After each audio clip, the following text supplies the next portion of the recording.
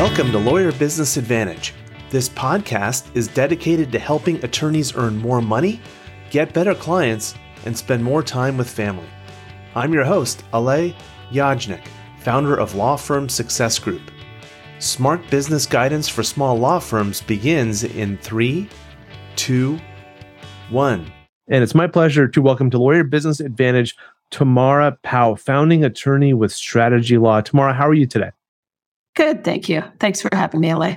Thanks for being on the podcast today. I'm really excited to have you on because you do a lot of work with attorneys who are looking to either create partnership agreements or modify partnership agreements. So this is going to be a packed episode full of really good information for those attorneys that are looking to do that. And what is one of like the key issues that you see a lot of attorneys, or a key mistake, I should say, that you see a lot of attorneys make when they're thinking about doing a partnership agreement? Well, I think the biggest mistake is having a partnership agreement that only works for today, because partnerships are fluid. They change over time. And if you don't leave some flexibility in there to change in the future, you'll end up getting a partnership agreement that's out of date. And most of us are just frankly too busy to go back and focus on redoing our partnership agreement when we're busy running our firms and doing the work for our clients. And so when you're meeting with let's say two attorneys who are looking to go into partnership together, what does that process typically look like that you take them through? So we start by talking about what they think this firm is going to look like a year from now, and then maybe 5 years from now, to get a feel for, are we just building an agreement for these two people sitting in my office, or are we building a firm that's going to grow and add additional partners or at least additional associates that are eventually going to want a path to partnership at some point? And then we go through all of the basics, getting into the partnership, funding it, getting out of the partnership. What happens if someone wants to leave or there's a dispute? Management. How are you going to decide on major decisions? What are major decisions, or what can one partner do on their own?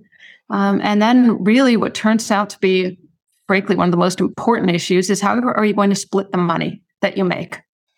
And is that going to be based on a formula? Is that going to be based on individual efforts? Or, what I call the biggest mistake, which is, we're just going to share everything evenly because this is like a marriage. And I find those partnerships are the ones that either fail very quickly or need to be rewritten very quickly, because invariably somebody starts getting upset that they feel like they're putting more effort in than the share they're taking home. And so in those situations where you see that, where they may come to you and they may say, all right, well, we just want to split it all equally. It's a red flag for you. And how do you go about walking them through maybe rethinking that decision? Yeah. So many years ago, over 20 years ago, I met with these two attorneys who were leaving a firm together, going out to form their own law firm. And they came to me and said they wanted this to be really simple, 50-50 partnership. All they need is for me to set it up with the state bar and do the basics. And I recommended against that. And I told them, look, there's a lot of reasons why 50-50 can create problems as opposed to making things easier. And one of them looked at me and said, Tamara, she is godmother to my kids. We've been best friends. We've worked together for 8 years. Thank you. We appreciate your advice, but we don't need it. Simple 50-50. And literally in less than a year, they were suing each other. And it was the worst, because I felt like if they had only stopped to build in some flexibility, that a lot of that could have been prevented. But in the end, one of them came back to me and said, you told us this was going to be like a marriage, but you never told me I'd have a duty to support. And that's essentially what happened, is one of them ended up getting a huge contingency fee and didn't want to share it with the other person who was working for small hourly fees. And in the end, actually in that case, it was a good result, right? They got a lot of money, but it ended up breaking up the firm. Yeah, and probably their personal relationship as a result as well. Wow. Absolutely. And so one question I commonly get, and usually when I get this question, by the way, for all you attorney entrepreneurs that are listening, I refer them straight to Tamara. So work with her for a long time. She does amazing work with attorneys. But one of the questions I usually get is, so What do other firms do in terms of sharing the profits? Isn't there some sort of a standard model that other firms follow? Is that a question you get? Yeah, all the time. There is no one model. That's actually why I love working with lawyers and partnerships, because we're creative people and we know how to draft. So we end up doing these comprehensive agreements that work for our individual firms. And I've never seen two law firm agreements that are identical.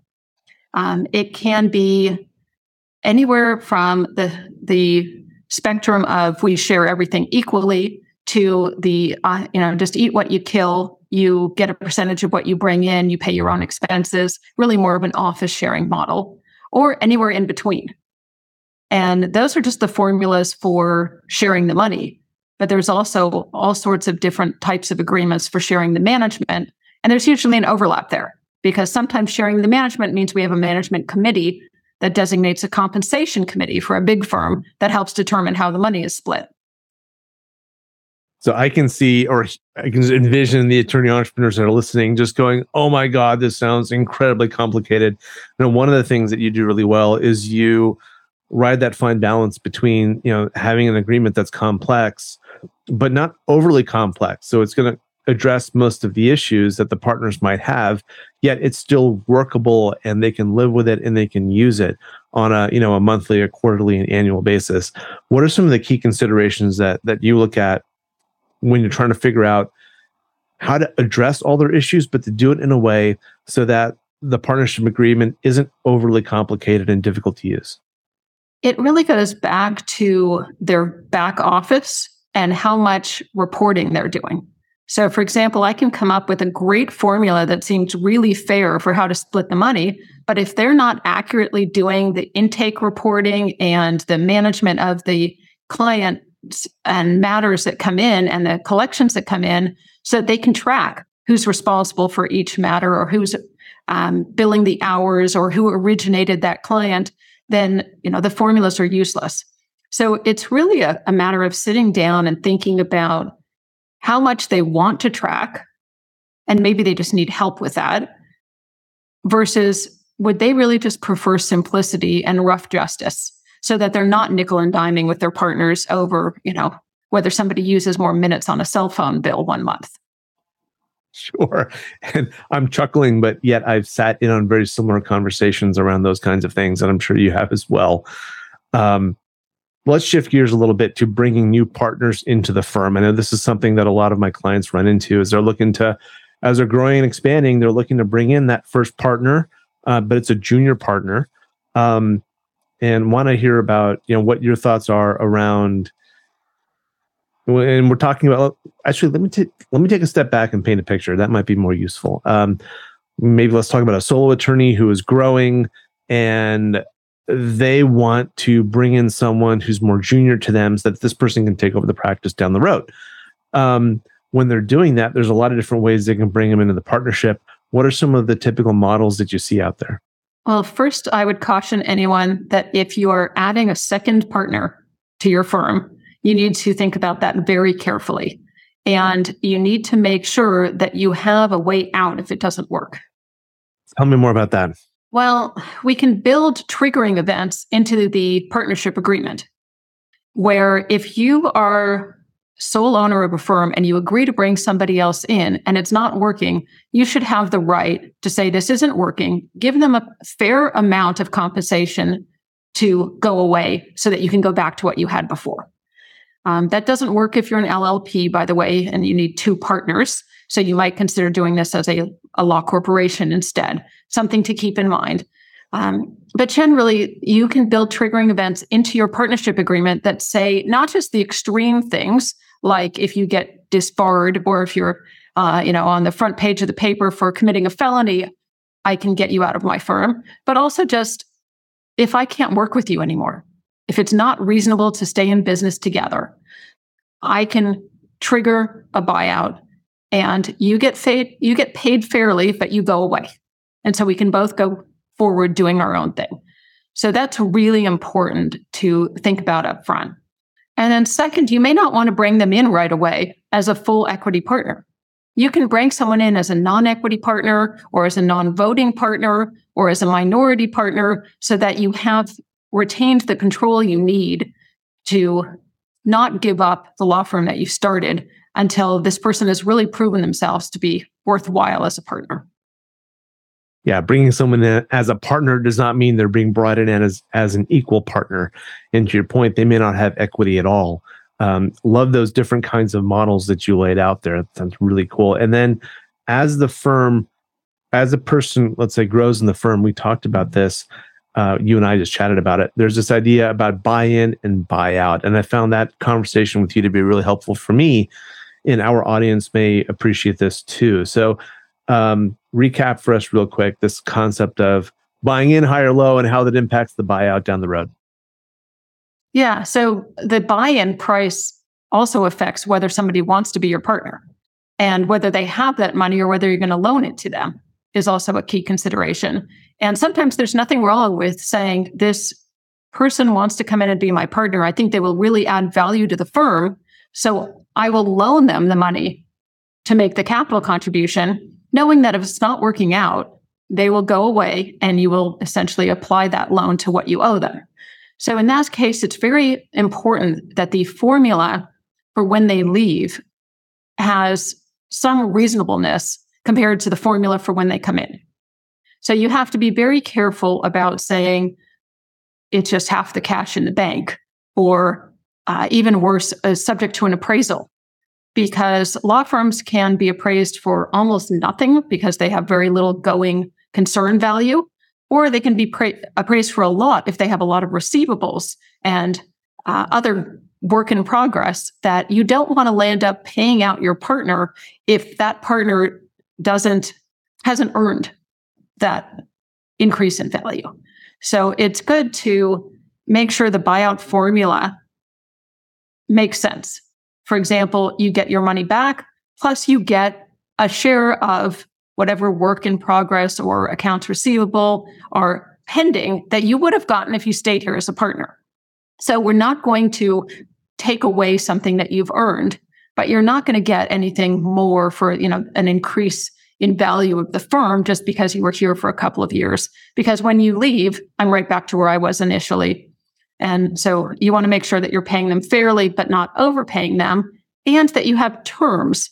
In other words, a number of months or years and a decent interest rate to be able to pay them over time so that it doesn't hurt you too much cash flow wise or even create a bankruptcy because you can't afford to pay somebody who's decided to leave. Yeah, that's an excellent point, Tamara. I'm going to shift gears yet for a third time and talk maybe a little bit about some of the roles that you've seen as you're seeing these partnerships coming together, because typically what I've seen is one partner is more skilled at bringing in clients than the other. And I'm not talking about legal skill beyond that. It's just one partner seems to have a better knack of bringing in cases than the other. Everything else, I've seen it kind of go both ways. But in that case, I can see it kind of really messing with how those partners get compensated. Because if you've got one partner that's originating most of the work, they may get a share of the profits that are basically make the other partner lose interest in the partnership. And so when you see the situations where one partner is really more of the rainmaker than the other, and what are some of the things that you take your clients through to kind of work through that? Yeah, we start by thinking about the fact that in any law firm, really, you have to wear three different hats. There's the lawyering hat, which most of us can do well, but you can also hire good lawyers to do that for you. There's the sales hat, which is bringing in the business, the origination. Not everybody who's good at lawyering is good at sales. And then there's a third category, which is the management hat. And that's a completely different role, again, from being able to bring in the business. Somebody has to manage the firm, put the firm first, manage the people, hire the staff, or at least supervise an executive director who's doing that. And so you do need to put a value on all three of those.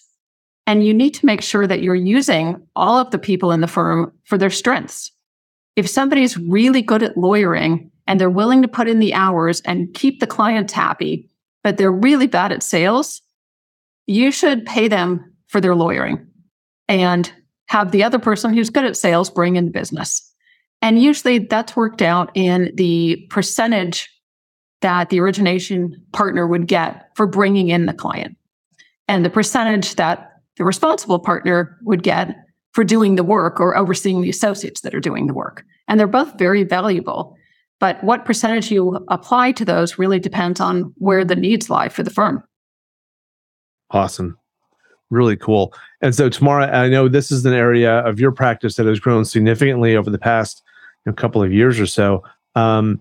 What are you excited about over the next year and a half with regards to strategy law in your practice? I'm living what I'm breathing and teaching. Is my firm is growing, and it's great. We're working with some great attorneys who are considering joining us. And my most exciting plan for the next couple of years is to really not just add single attorneys, but try to add some small firms of good people together so that we can all have enough support that we can, preach what you preach, which is being able to take vacations and have someone else in the office take care of the clients and know that we're backing each other up. And that there's real strength in numbers, as well as a transition plan that eventually the attorneys that are in their 50s are going to be in their 60s and 70s. And we need the attorneys in their 20s and 30s to be ready to step up and take over. And so that whole transition plan is really what my focus is for my firm right now. And we've got some great firms that we're talking to about joining forces. And that's really exciting to me. That is exciting, Tamara. Very cool. And if people want to reach out to you and learn more about strategy law or connect with you, what's the best way for them to do that? Look on our website, strategylaw.com, and you can reach out. We've got phone numbers and emails there, or you can always find me on LinkedIn.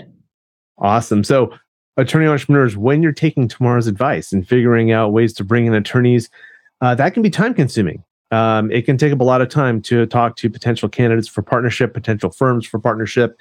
And at some point, you just run out of time. And, I'm talking about, of course, Get Staffed Up. They provide virtual assistant services to help you offload some of your other tasks so that you can focus on the more important things, like thinking about where you want to take your firm or what that partnership agreement looks like. Or who would be a great partner or great firm to bring in and combine with yours. So Get Staffed Up is a terrific sponsor to this show. They've placed hundreds of admin assistants with firms across the country. They're created by lawyers for lawyers. And so they can actually make this whole model work for you and your firm. If you're interested, you can go to getstaffedup.com/lawyer business advantage, and you'll get $500 off your setup fee. Tamara, thank you so much for being on the Lawyer Business Advantage podcast today. It's always a pleasure to chat. Thank you. Thanks for having me, LA. And that's a wrap for this episode of the Lawyer Business Advantage podcast. One thing that would really help both us and other new potential listeners is for you to rate this show and leave a comment in iTunes, Stitcher, or wherever you tune in to listen. And I want to hear from you, so connect with me on LinkedIn and let me know what you think of this episode. And if you are a solo or an owner of a small law firm, and you're looking to earn more money, attract better clients, or reduce your stress, we would love to talk with you to see how we can help. Request your free law firm assessment by visiting lawfirmsuccessgroup.com. Again, that URL is lawfirmsuccessgroup.com. We look forward to talking with you soon. Thank you for listening. My name is Ale Yajnik. Until next time, remember, you can seize freedom. You can embrace happiness. You can build your perfect practice.